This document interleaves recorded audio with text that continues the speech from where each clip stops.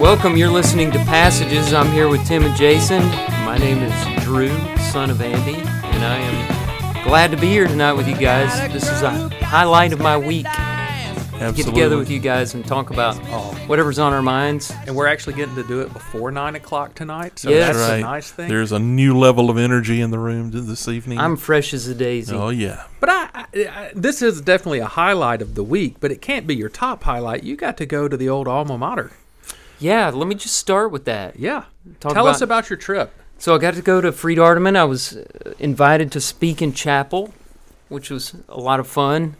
Well, it was nerve-wracking, to be honest with you, but so I was going to share this with you guys. And you've probably heard the story that when I was a student at Fried-Hardeman, I was struck by a car while walking. I think Yeah, I have I heard do. this Yeah. story.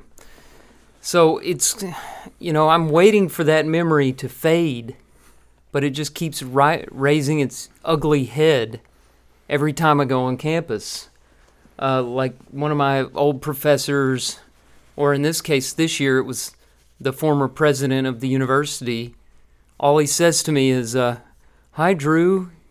I still remember when you got hit by that car." and I It's quite a actually legacy said to him, leave, really. I actually said to him, "I've done a few other things since then, because it's just getting old, And so he had said that to me right before I went up, and he mentioned it to the guy that introduced me.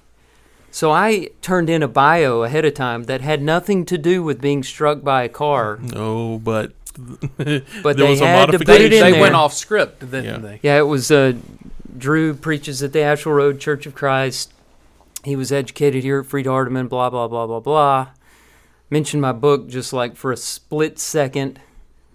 Didn't really emphasize where you could buy the book. Nice. Amazon.com, Burdens. RiddleCreekPublishing.com. And Burdens by Drew Kaiser. It is Christmas season. Make great stocking stuffers. Yes, thank you, Jason. Just real quick pass over on that. And another thing I was just talking to Dr. Sewell about, Drew was hit by a car while he was here and survived.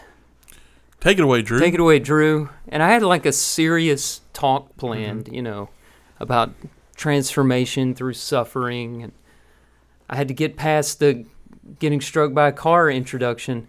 So I just kind of stammered through it. I said, well, I was going to say thank you for that introduction, but then you brought up the car incident in front of Paul Gray, so But it I'm does gonna sound like withdraw my- it perhaps has created some suffering, so you should have just jumped right into your topic. If I'd 'cause been here we are, thinking quickly. 25 years post-accident, right? Yeah. 20 years post-accident? Yeah, now that highway was Highway 100 that runs to Memphis, and at the time, the highway, there was no bypass.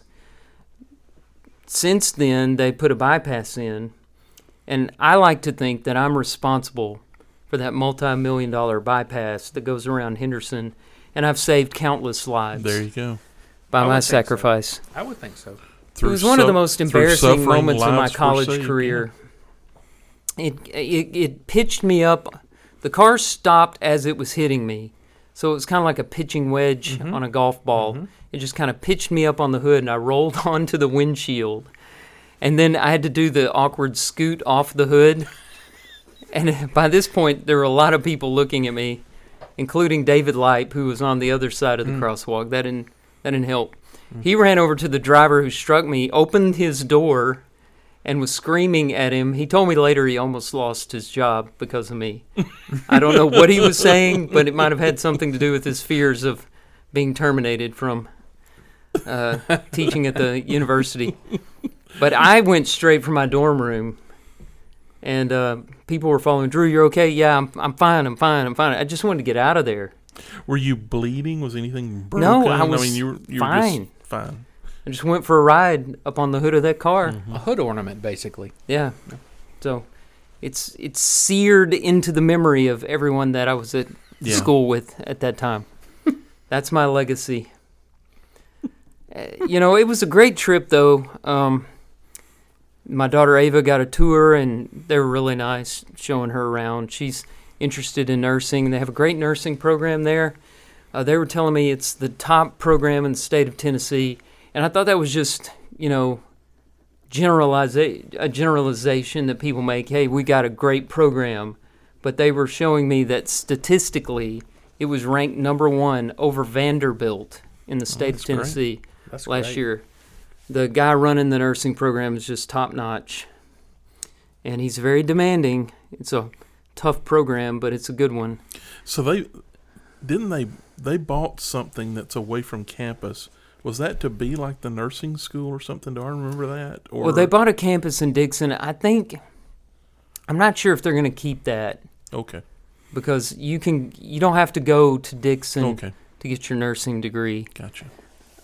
All right, cool. We saw a lot of new buildings and things they're doing over there. Had lunch with the president. That's great. In the NB of the Hardeman university. House of the university. Yeah. And you also got to stay in a really cool house the night before. Yeah, right? they got this great guest house. Put us up in. It was really nice. Oh, the pictures you shared from that house, it really looked really, really cool. Like the dark paneled walls in that reading room. Oh, Jason, awesome. It was right up your alley. Oh, it looked a lot of wood in that building. Yeah. Well, and the ceiling, like for the upstairs, was that a loft? We were in was the it attic. A real so that's the AC awesome. wasn't working. That's my one complaint. Yeah. I didn't make a big deal about it, but it was 80 degrees It's up time there. to tap into the endowment fund and get out a little bit of money for the AC. I tell you what, if that had been me, there would have been a window unit in the morning. Well, the windows were open all night, but it cooled off a little bit after we opened the windows. So we got a contact at the Layton house from my niece Emma, who goes to Freed Hardman. And Emma asked Millie, said, "Do you know Drew Kaiser?" And she's like, "Yeah, he's our preacher." And she said, "Well, he did chapel, and she said he did really good." And she said, "Well, did you go speak to him? Ava was there, and she said he was sort of swarmed afterwards." Well, so, obviously. yeah. Well, here's the guy survived being hit by a car. Yeah, they. Oh wait, no. It I'm wasn't sure about it was my about speech. your They wanted talk. to meet the guy that got hit I'm by sure a it was car. all about your talk. One of my friends that was in school there at the same time as me, and he now teaches at Union, which is kind of a rival school. Union is in Jackson, Tennessee. My friend Ben, he came to surprise me, and he was there in the audience here in chapel, and I saw him down on the floor, and Ben was just down there with me, and he wound up scoring the invitation to go eat lunch with the president as well. So Ben was just going to pop in, pop out. He wound up going to the Hardeman house with President Shannon. That's great. It's really but cool. we had a good time. I was glad I was able to go and grateful for the invitation. So big year for Jason's son and my daughter, senior year. Wow. Trying to figure out where to go to college. Oh, and we had the senior pep rally today. This could be possibly the last football game. But it won't tomorrow be. night. We're hoping not. I hope we get another game or 2 or 3 or 4. But, wow, I got a little misty. I noticed that the room started getting a little bit blurry during the senior video. Oh, that's a tough one. I'm handling it better than I thought I would when she was 4. Because, they're getting old. It's more natural for them to be graduating when they're 4. Now, the music is what gets you. The slideshow with the music. I don't know if I can get through that. It was a long slideshow with the music today, and you had to endure one of those. Oh, it was. Yeah, and that's the first of many. I just kind of looked down at the floor a lot and hope nobody noticed. Did they play the Taylor Swift "Don't You Ever Grow Up" song? Oh, there was at least I wouldn't know the song, but there was at least a Taylor Swift song. It was a lot of sappy songs. Of course there was. Lots of sappy songs. Broke my heart a little bit. Yeah. But can't believe it's happening. No. Woo, let's change subjects before we all start please, crying. Somebody take over. So I'm going to step up just so that hopefully I can beat Tim to a topic since we always have the same articles. Y'all know my love for magic. Yeah. I don't know if I'm aware of this. All right, so I have seen Penn and Teller, Matt King, Shin Lin. I watch What about magic Chris TV Angel? shows. I have seen Chris Angel. Have you really? I have. I saw him in Vegas years and years ago. I love magic. I watch Penn and Teller Fool Us on the CW regularly. I think it's the only show on the CW I have ever watched. I love magic. But I like magic where they are light about it and they let you know, hey, I'm just tricking you. Your brain is deceiving you. I'm doing a trick. This isn't like sorcery or some mystic thing. I like the ones that do the sleight of hand, card tricks, all this kind of stuff. My love for magic also makes me not like some big magician. So I saw this article the other day, and I heard an interview about it. David Copperfield, probably the biggest name in magic, right? Made the Statue of Liberty disappear. Well, he's upping it a notch. Guys, have you seen, what's the movie with Dr. Gru and the Minions? What's the name of the movie? Despicable Me? Despicable Me. You know the goal in Despicable Me was to steal the moon. Yes, yeah. Okay. David Copperfield, I'm reading this title to you. David Copperfield plans to make the moon disappear in an epic stunt 30 years in the making. Well, I was wondering where this guy's been. It's about to happen. He is taking his powers of illusion to the stars, says this article. And in an interview with Today, the magician announced the plans for his latest stunt. I'm going to make the moon disappear. Which I want to just say... Sounds like Dr. Evil. Yeah. In a way, God kind of makes it disappear about every 28 days. Because it goes to a new moon, you can't see it. I mean, it's there, but you can't see it. So he says it's taken 30 years of work to develop it. There's multiple methods to make it work. And I'm collaborating with Save the Children, an amazing organization to show the world the difference one person can make. So at least he's doing it with a good intention. Hopefully his proceeds or whatever is going to save the children. He continued and said, if one person can make the moon disappear from the sky, imagine how together we can make poverty and hunger and danger disappear for our children on Earth. This is coming to a planet near you in February of 2024, and rehearsals are already underway. Then he says, rehearsals are going well.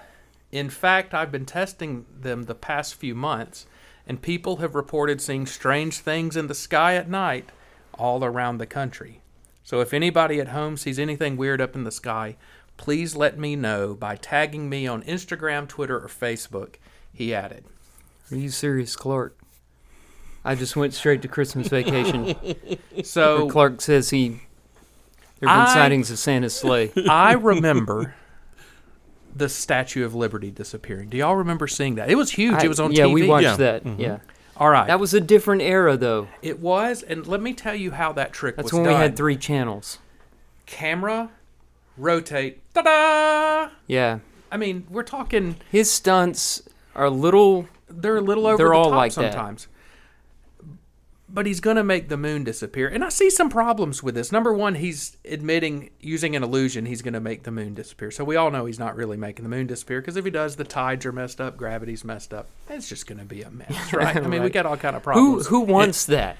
And if, right? I like the moon. And if everybody's out there just watching it, right, and they're not moving in some way, how do you do that? Like in February 2024, if I walk out on my back deck and I look up to the sky and that moon's still up there shining, I'm calling he failed. And that's, I like the guys that can make cards pop out and disappear and coins disappear. But the moon, I think we've overshot here. I think we're taking it a bit far. Yeah, if you can walk outside and it's gone, I will be impressed. And otherwise, it's like Spielberg making Elliot ride his bicycle across the full moon. Exactly. I mean, what's the difference? So we're talking something with camera tricks, angles. Not to mention, he's a bit flamboyant for my taste. Well, you have to have the magic movements. And he's got the oversized black silk shirt on, buttoned down a little too far. With a fan blowing on him so that his perfectly coiffed hair is blowing in the wind. I have to wonder, though, what do the magicians, the guys that perform, say, at Vegas, New York, and tables at every David Blaine will go down the street. Yeah. Blaine will go to Africa, like in a village, and do stuff. I just wonder what these guys that have put years and years into their craft think when the most popular guy, probably the most popular guy in magic, says, I'm going to make the moon disappear. I just think it's weird, and it bothers me a little bit. It's just too much, huh? It's too much. Yeah. I'll buy that. But I don't know. That's just it just blows my mind. Yeah. I have to tell you an interesting David Copperfield story. So there was a lady that worked on my team who was married to a magician. And I won't What get kind all, of life is that? I won't get all the details Awesome. of this right. But she was his assistant. So before her job with AT&T, she was his assistant. She'd been sawn asunder many times, made to disappear, whole 9 yards. And so they were friends with David Copperfield. And I want to say that maybe there was like some type of collaborative. I want to say it was called something like the Hollywood Magic Company or something like that. That they worked together, and she would tell us about like going to David Copperfield's home or apartment or whatever, and she would work with him. I guess as he was practicing tricks and things, like as his assistant or whatever. So, anyhow, that's my touch with, Wow. There's only 2 degrees from you to David Copperfield or something. That's pretty cool. So anyhow, yeah, but I'm with But you. I'm telling you, in February 2024, I'll be impressed if I walk out there in the moon when he says, "Kazam!" It's gone. What if it's time for a new? Now, is a new moon? You can't see it. It's dark. It's just dark, so you can't really see it. We might need to look at the phases of the moon calendar and see where we stand on February 2nd. I don't know if he has done this in the age of Twitter, so he better just brace himself. I'm telling you, the reviews and the comments are going to be rough. Yeah. He already gets a lot of ill treatment. Or he's received that in the past. I'm telling you, he's out of his prime. Well, and obviously dyeing his hair, because I'm looking at still his got picture, dark hair. There's no gray. And so you mentioned he's been out of the limelight for a while. Has he really been working on this one thing for 30 years? Well, I tell you, the magic is that he disappeared for about 30 years. There's a trick. Now the magic is that he reappeared. Yeah. Maybe after this he'll disappear again. Who knows? Yeah. Sorry, that's my little magic All right, rant. good one. I like it. Is it my turn? All right. Your turn. Okay. I shared this one with you last time that this was the one that I had in the in the bullpen warming up, and so I'm going to it tonight. Man claims he's targeted by the same bird after multiple attacks on his way home from work. Alejandro Rios, 25, says he suffers daily attacks by a magpie in Australia, and he has the video to prove it. A man claims that a territorial bird has singled him out after attacking him day after day on his route home from work. Alejandro Rios, 25, lives in Brisbane, Australia, and bikes home from his kitchen catering job every day. Rios says he was first pecked on the head by a dive-bombing magpie bird on September 20th, and he thought it was an odd occurrence. The first time I felt something knock at my head, he said. I was a bit worried, thought a piece of fruit had fallen off a tree, or someone had hit me. Rios said that he soon realized he had become the bird's target after he was attacked multiple times on the same route home. By the end, it was funny because I knew it was coming, he said to SNWS after recognizing he was hit more than once. The kitchen worker, who's wearing a helmet in the video that captured the attack, said he makes sure that the bird doesn't hit his eyes. Rios also added zip ties to his helmet to ensure the bird won't hurt his head in any capacity. Magpies are believed to remember faces, something Rios said he recalled when realizing what type of bird was going after him. Magpies will attack things they see as a threat. They recall faces and tend to keep memories for long periods of time, according to the Government of South Australia Department for Environment and Water. It goes on, but in a write-up called Stay Safe from Swooping Magpies, the same site said, magpies often become more aggressive as the chicks become older, but swooping usually stops once the young have left the nest. It added, a magpie's defensive behavior can range from a non-contact swoop or without beak snapping, to pecking, dive bombing, and sometimes front-on attacks from the ground.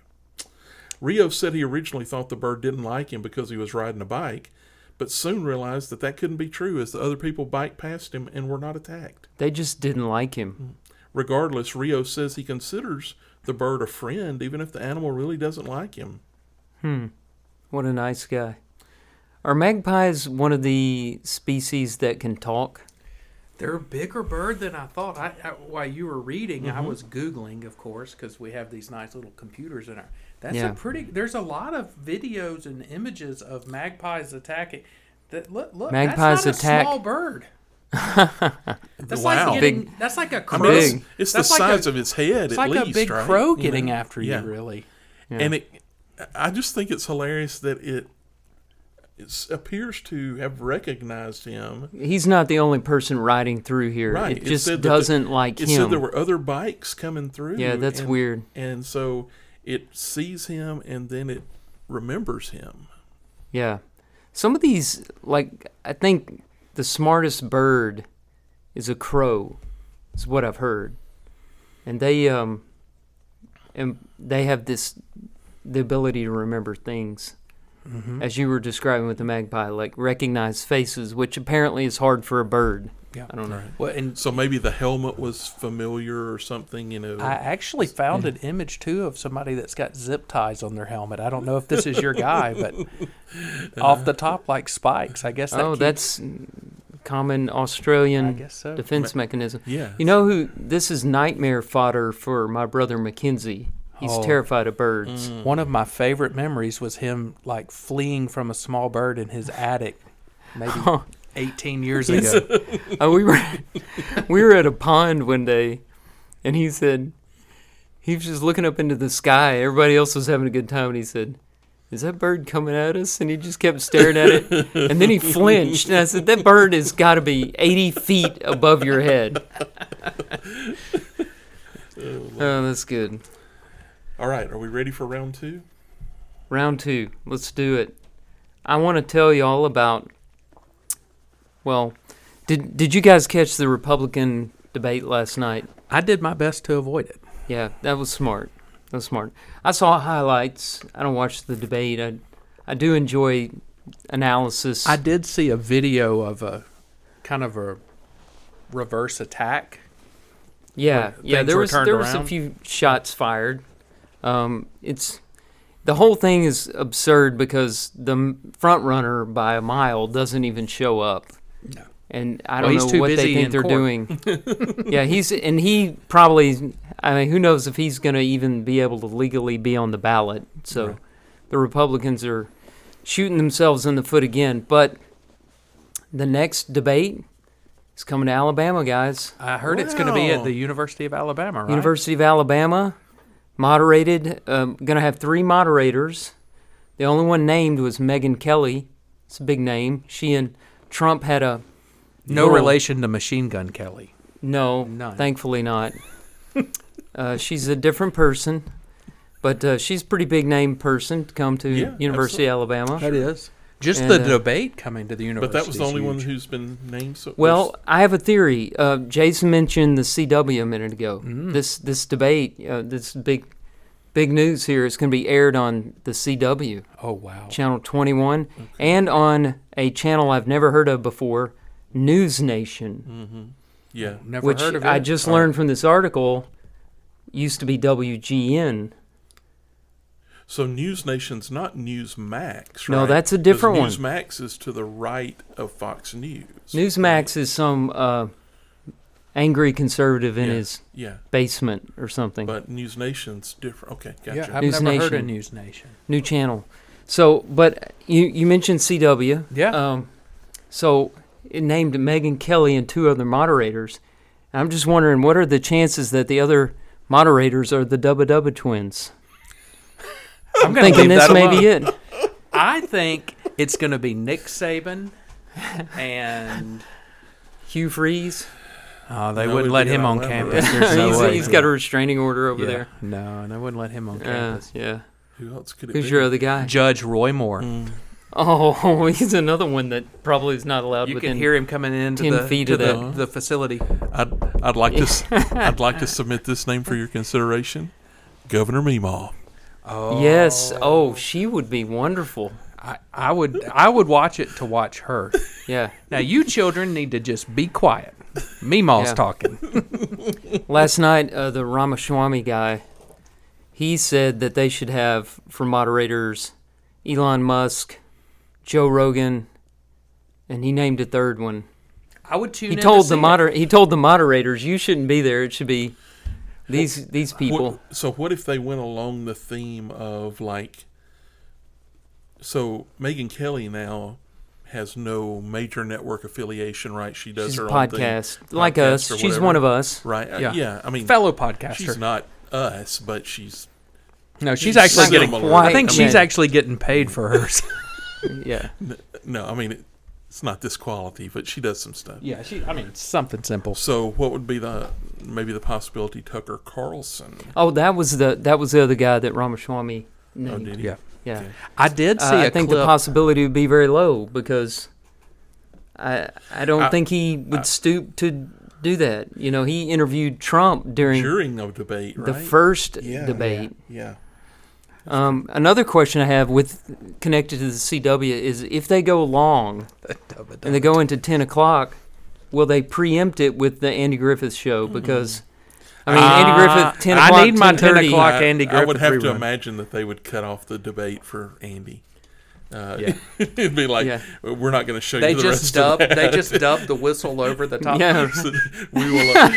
And they're like, "We're sorry, we're going to there'd have be- to go to an There'd be the episode of- scroll across the bottom that says the remainder of the debate will be shown from 2 to 2:10 a.m. this morning. Tune into YouTube to see the rest of the debate. Listen, when Julie and I first got married, we had a tiny little TV with rabbit ears, and it was appointment television, 10 o'clock, 10:30, Andy Griffith, Dubba Twins in the commercial time. Absolutely. And then, 11 o'clock, turn TV off and go to bed. Absolutely. I'm not sure that the Dubba Twins are the whole CW network. I think they might have been more like Channel 21 Local. back in the day. Maybe so. But I like your thought there. I mean, I think that's an outstanding Yeah. It is choice. What are for- those girls doing now? I was going over this with Julie tonight, and she's like, she was talking about them like they were still 17 years old, and I said, I think they're our age.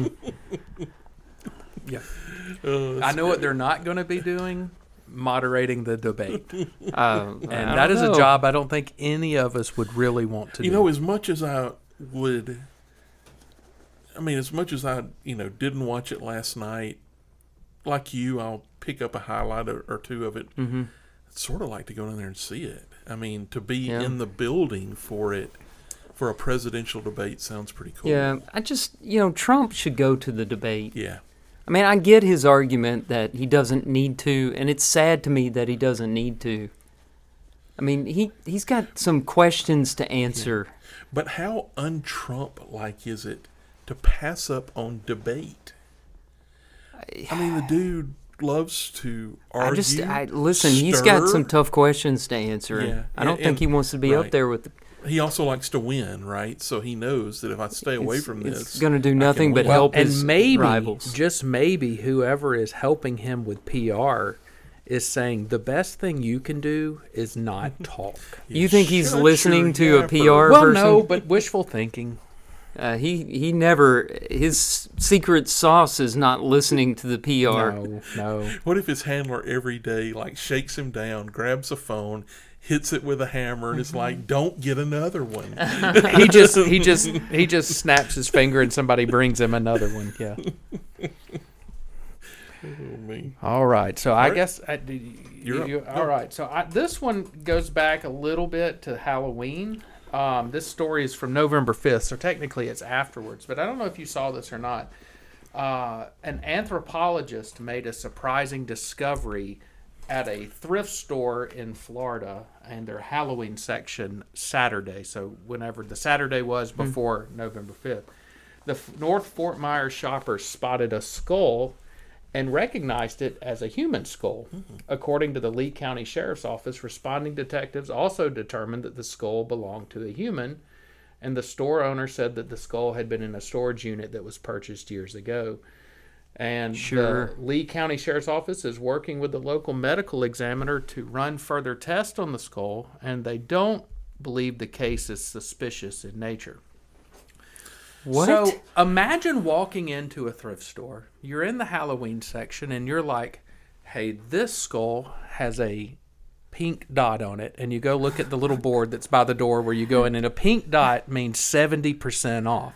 So the skull is for sale for $2.70. You're going to take 70% off of that, and you're going to walk out of there with the skull, only to find out that this is not a plastic skull. This is not It used to be someone's face. This is someone's head. Yeah. Can I rewind for just a second? Let's back that thing up, Tim. If we could...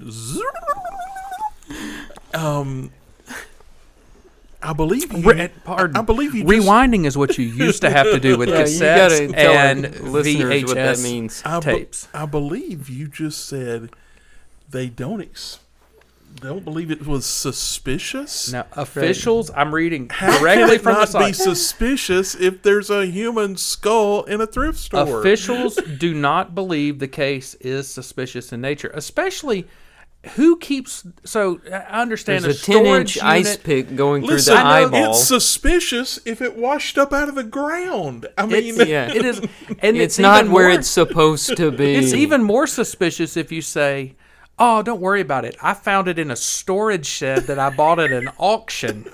Right. yeah. Oh, okay. well, that makes in that perfect case, sense. let's move on. I can't imagine. Here we go. Under Florida law, no person shall knowingly offer to purchase or sell any human organ or tissues for valuable consideration. That's a good law. I think it's a pretty Yeah. good I rule. like that law. Mm-hmm. Let's get one of those in Alabama. But it took. I wonder how many people had walked through the store, picked it up, gazed at it. This maybe thing What's the feels only- real. took a selfie with it, made it go. I'm moving Right. its bottom jaw, Having like no it's idea laughing. that they're- Yeah. And it's a human skull. That's just weird. That's a little creepy. Yeah. It's really creepy. Are they thinking it was like part of anatomy class or like a cadaver or something? Most of the anatomy classes are using. So I'm sure some of them have real skulls, but I know the skeletons I learned on were basically plastic casts of skeletons.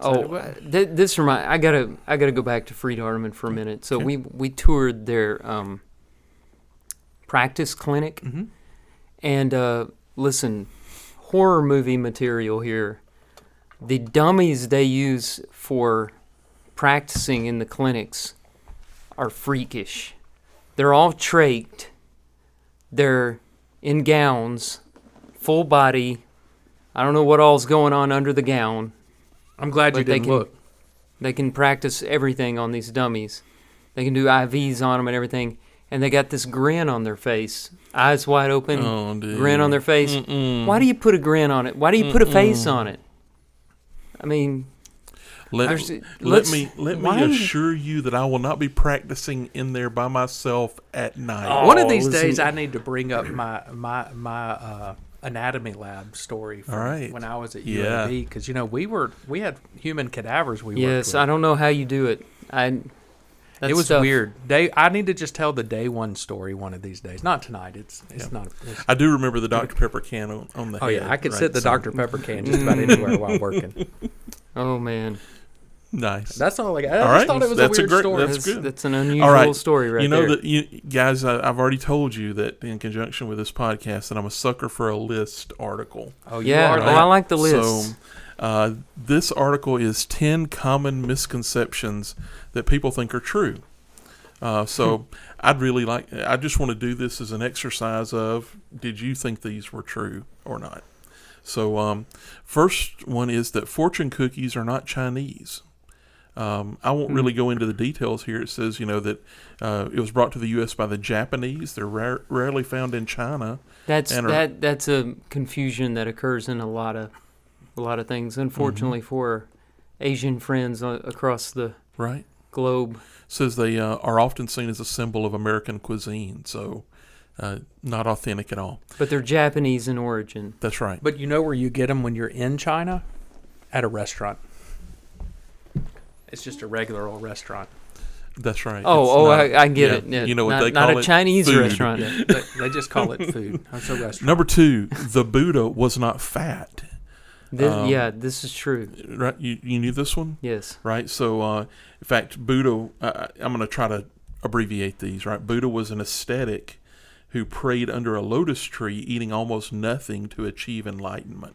It was said that he was so emaciated they could see his spine coming through his stomach, like from the front. Okay. That's the legend. So it's kind of interesting to see the big fat Buddhas. So for all those friends that refer to me as Buddha-like, you're wrong. They're saying you need to eat That's when something. you say, thank you, I need to eat. I agree. Yeah. They're saying you need a sandwich. Where's the buffet? Yeah, that's right.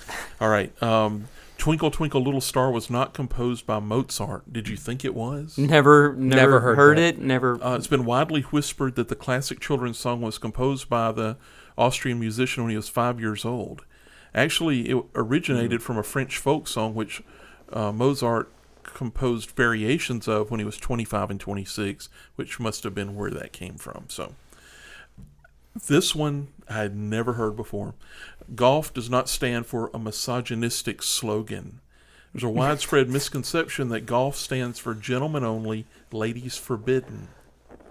However, there's no evidence for this, and golf as a word existed in the Middle Scots period as a standalone word. Next, you're going to tell me Ford doesn't stand for found on road dead. First on race day is what I always heard. I'm just shaking my All head. right, here we go. Number 5, the Vikings did not wear horns on their helmets.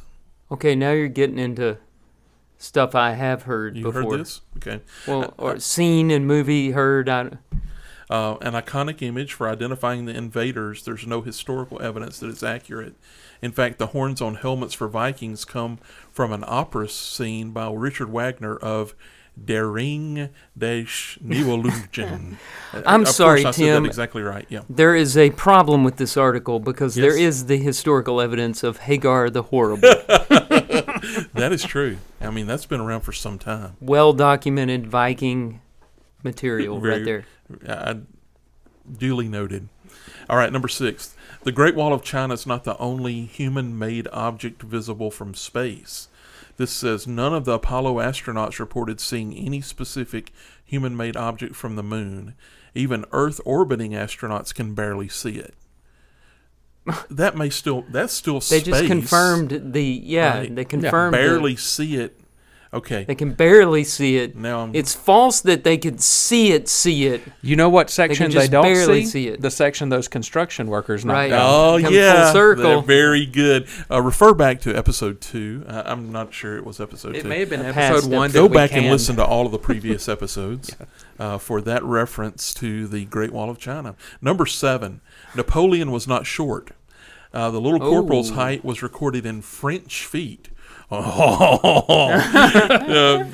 feet 2 inches, which is 5 feet 7 this is inches interesting. in English feet. I'm just going to still say 5'7", pretty short for a dude. This was, in fact, slightly taller than the average Frenchman at the time. Okay. Well, hey, have y'all seen Enchanté. the ads for the Napoleon movie coming out? Yeah, That that's got- Joaquin Phoenix is yeah, playing yeah. Napoleon. Joaquin. He's a good pick for that guy. I think, hey, and bet he it's will gonna get be into character. scary He's good. going to be We excellent. all know that. Yeah. Reference the David Letterman interview. Oh, Yeah. whoa. Yeah. John F. Kennedy did not identify himself as a donut. Do you know this What? story? What's a donut? I mean, Why obviously I know what a donut Yeah. is. Oh, I know what a donut is. identify himself as a donut? Legend has it that because the U.S. president used the indefinite article ein in his famous announcement to Germany, Ich bin ein Berliner, he actually said that he was a donut. That is not true. His sentence was the standard way for a German to identify themselves as someone from Berlin, as was intended. But apparently there's some interpretation that maybe says he was a donut. Well, I'd never heard that. That got lost behind kind of how Yeah. history went, It was I think. Sort of a bigger event. Yeah. I don't think we want to talk about things with holes in them and It's not appropriate at all. Kind of was turned into a donut. Yeah. Get it, Drew? Oh, yeah. Okay. There we go. All right. Number 9. Drew just shook his head. This list needs to be over. This is one that y'all will appreciate, and I almost wanted to just do this one and then branch out from it. 3 kings did not visit the baby Jesus. Oh, we know listen, that, I've been right? hearing that my whole life. Right. One of the most retold stories of all time. This account's not exactly found in the Bible. Very good, right? Instead, it says that kings might visit the baby, and elsewhere 3 gifts are described, leading painters to draw 3 kings with presents. And there were wise men. Yeah, that's true. But does it ever say kings? I don't think so. But this is referring to kings, so maybe they even messed that up. But the exact number of kings and the belief that their names were Balthazar, Melchior, and Casper is nowhere in the Bible. You heard those names? Those names. Yeah, I've heard the those? names, Okay. but I never understood where they Not came in from. any of the genealogies, though. No. Number I'm learning 10. about that. When earthworms are cut in half, 2 baby earthworms are not born. Oh, now I have heard that. That's how baby earthworms are made. That's for fishermen not to feel so guilty. Yeah. Only the front half may survive. The back end dies. Very few kinds of worms are able to do this. All right. 10 misconceptions. Sorry. I like No, the list. I enjoyed that. I'll wait at least 2 episodes to do another list.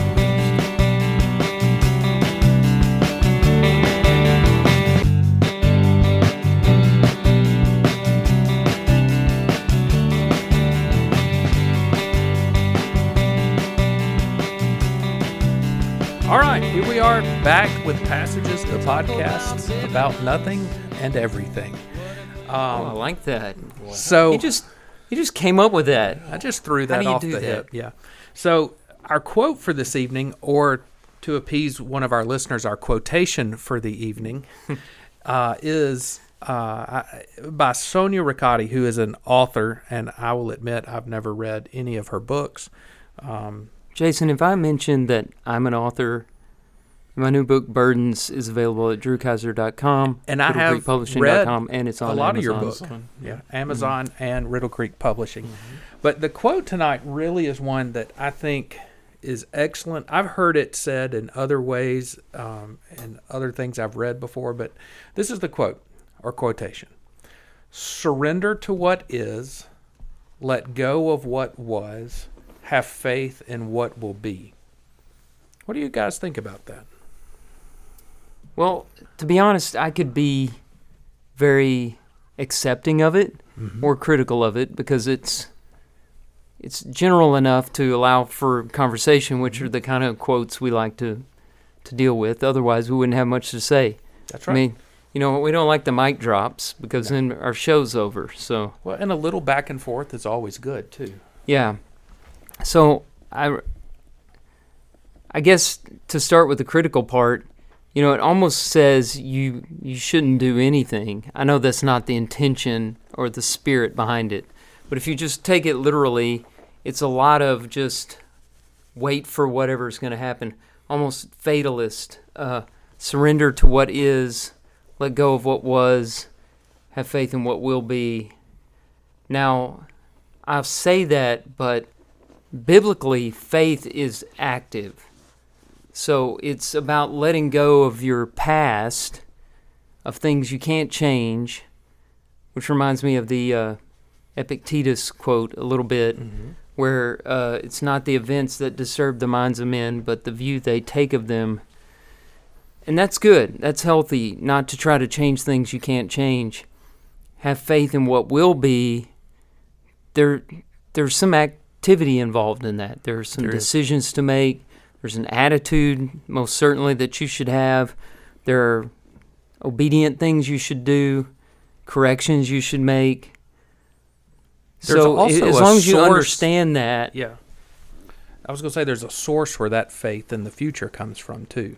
absolutely. It can't be ourselves. The source is in trusting God.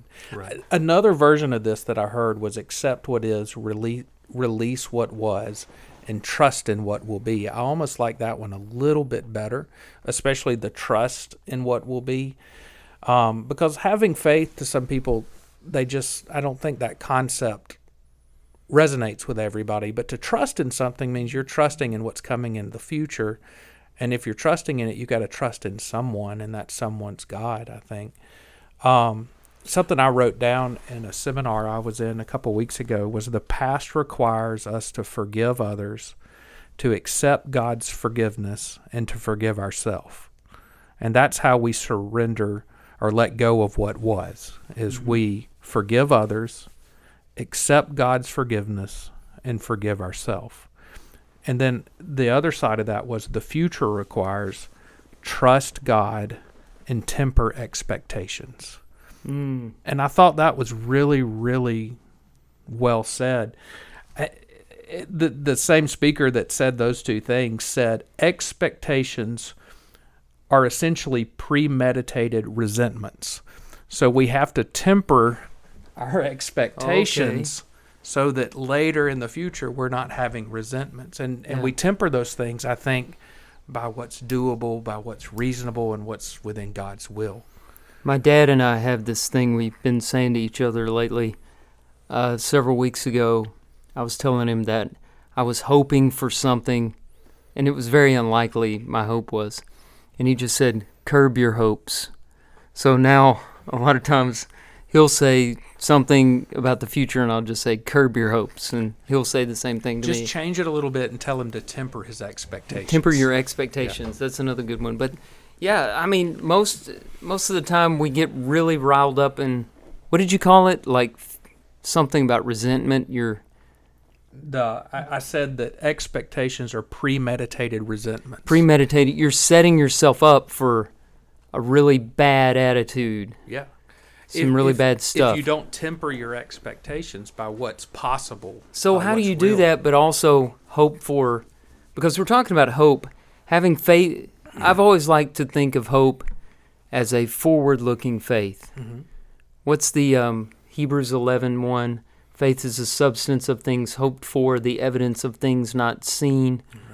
Mm-hmm. Hope is it's a type of faith. Mm-hmm. So that last line is about hope.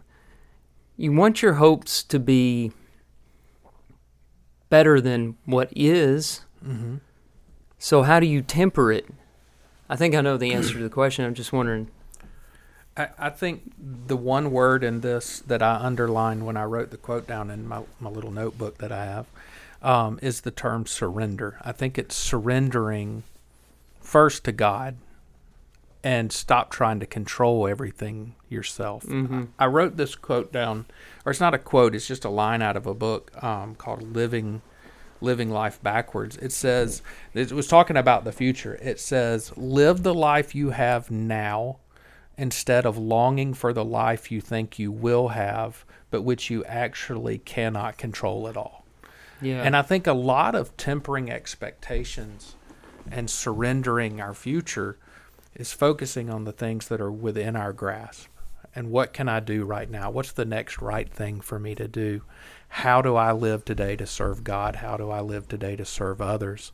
And why it's important to plan for the future some. You can't put all your hope and expectation in the future because you're not promised tomorrow. And we don't know what we'll like. No. Like the life that you think you want, if God gives it to you, you're still going to be unhappy because the problem isn't the circumstances and what you have. The problem is inside of you, right? It's the self. It's our desire to be in control. We want to put ourselves in the place of the Creator instead of being in the role of the created. Mm-hmm. I think we're really bad to do that. You know, the middle part of this that says, let go of what was, this is no eye-opening thing. I'm sure everybody probably thinks of this verse, Philippians 3:13. Mm-hmm. But one thing I do, forgetting what lies behind and straining forward to what lies ahead, I press on toward the goal for the prize of the upward call in Christ Jesus. That let go of what was is a short statement filled with short words, and it's about the biggest thing that we all fight with, right, is can we let go of what was? I mean, we all make mistakes. We all mess up. We all hurt people.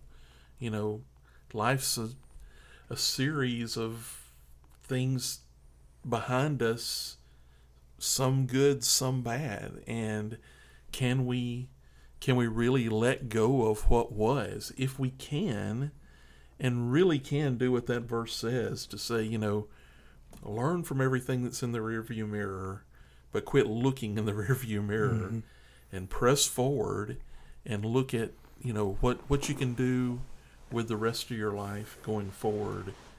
That's enormous. And Paul uses that term, straining forward to what lies ahead. That's not, you know, just an easygoing, just a breeze, you know, walking easily down the street.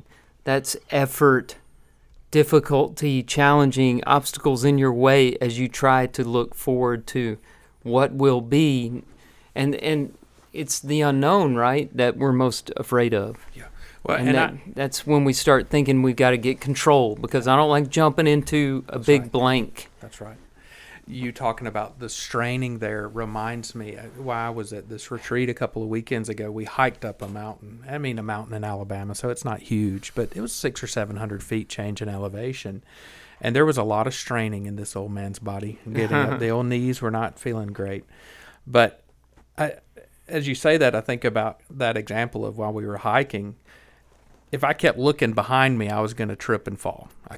I had to watch my footing. If I had looked to the top where the overlook was, I'd have probably just turned around and gone back, because it was a lot higher than we were, and it was a lot of steps. But I kept just looking right in front of me, making sure I didn't stumble over the things that were in front of me. And before I knew it, I'm at the top. And if I'd have been looking to where the pinnacle was, I'd have probably been discouraged, because I'm fat, I'm out of shape, and I don't like exercise. But if I kept looking behind me, I was going to trip and fall. But by watching with what I was doing, actively engaged with what was right there around me, I eventually made it to that distant goal. I knew where I was going.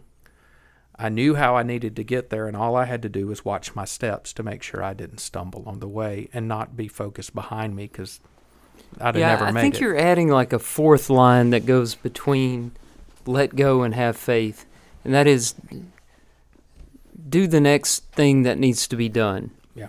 You know, I guess that's where this kind of falls flat for me, is if I'm giving this advice to somebody who's really going through a hard time and having trouble letting go and having trouble with forgiveness, and I'm saying, hey, better things around the corner, just wait. But biblically, waiting is an active waiting. It's not like, you know, the waiting room in your office, where you're just got nothing to do. Well, you might give somebody a form to fill out or something. It's pretty boring waiting there. There's always one thing. You know, look, when you get really confused, there's always just one right thing that you can find. Yeah. Just do that. You know, don't worry about all the other things you don't know yet. Do that, and when you finish that, there's going to be another step. Yeah. And just take that step. Right. And that's often, you know, it's the right in front of you kind of idea, right? It's like we can all be overwhelmed by the things of life, whether it's, you know, challenges that are too big to bite off at one time, whether it's, you know, obstacles that you're trying to overcome. And this was one of the, I remember when I was like in college, I always struggled with feeling like I could do what was next, right? Mm-hmm. You mean like with a project or a paper or something? It was like every semester. It was every semester. It's like I would go into class. And I don't know about y'all. I don't know if this was it just, you know, those peer group that I was in or whatever, but I'd go into a class and it was like everybody knew everything already and I knew nothing. And I'd get intimidated by that. And I'd come home and I'd talk to my mom and I'd be like, I'm not sure I can do this. This was all the way through. And I did well in college. And by the, and so she'd have to talk me down, You had a and little imposter syndrome, right? Right. So she'd bring me back down to thinking rationally about this, and she'd say, "They're just talking. Deal with what you got to do tomorrow, right? Not with what you got to do at the end of this course, or when the first test comes. Just deal with what you got to do tonight, and it's all gonna be okay, And I think we live our lives a lot of time looking at like just a challenge that we can't face, and it's like when we get overwhelmed like that, if we can take that one step in front of you, take that one step, you can do this. The only way you're going to get to the top of that mountain is taking the next step. And it serves in every aspect of life. It's just, you can't do the whole thing right now. Well, and when you're lost as to what that next step is, because we've all been in those moments where life has thrown us a major curveball and you're just lost as to where to go. Right. If you don't see the next step, then the next step is to hit your knees and pray. That's right. Mm-hmm. That's right. That should always be your next. That's If you're not sure what the next step is, pray. We do not pray enough. I do not pray enough. But God tells us if we pray, He's going to give us some answer. Now, it may not be exactly what we want. Our future may not be what God has intended for us. But so often we get bogged down by the anxiety or the stress or the problems or the temptations or the struggles of the world, and we start trying to figure it out on our own when we don't know what to do, and that's what gets us in trouble. And by slowing down a minute, hitting your knees and praying for things you're thankful for, and praying for guidance, praying for people to come into your life to help you, just praying will make all the difference in the world for you. Yeah. Sometimes you need somebody to pull you up that next step. Mm-hmm. And that's what we need to do with our friends, is sometimes, just like Jason said, we got to spend time with God, but sometimes you need to look for that person that doesn't know the next place they're going to go, and you got to pull them along, for the journey, because we all need that. Sometimes we're on the pulling in, and sometimes we're on the I don't know what's next end. I think a lot of times we're wanting out of it immediately, when what the very best thing for us would be for us to sit in those ashes, or sit in that suffering for a little while and work on our white flag. Yeah. You can't just surrender overnight. No. Nobody's going to read this quote and go, "Oh, that's what I need to do." Yeah. And then tomorrow morning, you've conquered all three of these things. Yeah. Sometimes you got to sit there on that pile of ashes in sackcloth and work on your white flag. And you will get it, and you'll learn how to wave it. And that's when you can forgive and let go and start trusting there's a better future ahead. I don't know what it is, but whatever it is far greater than I can think or imagine.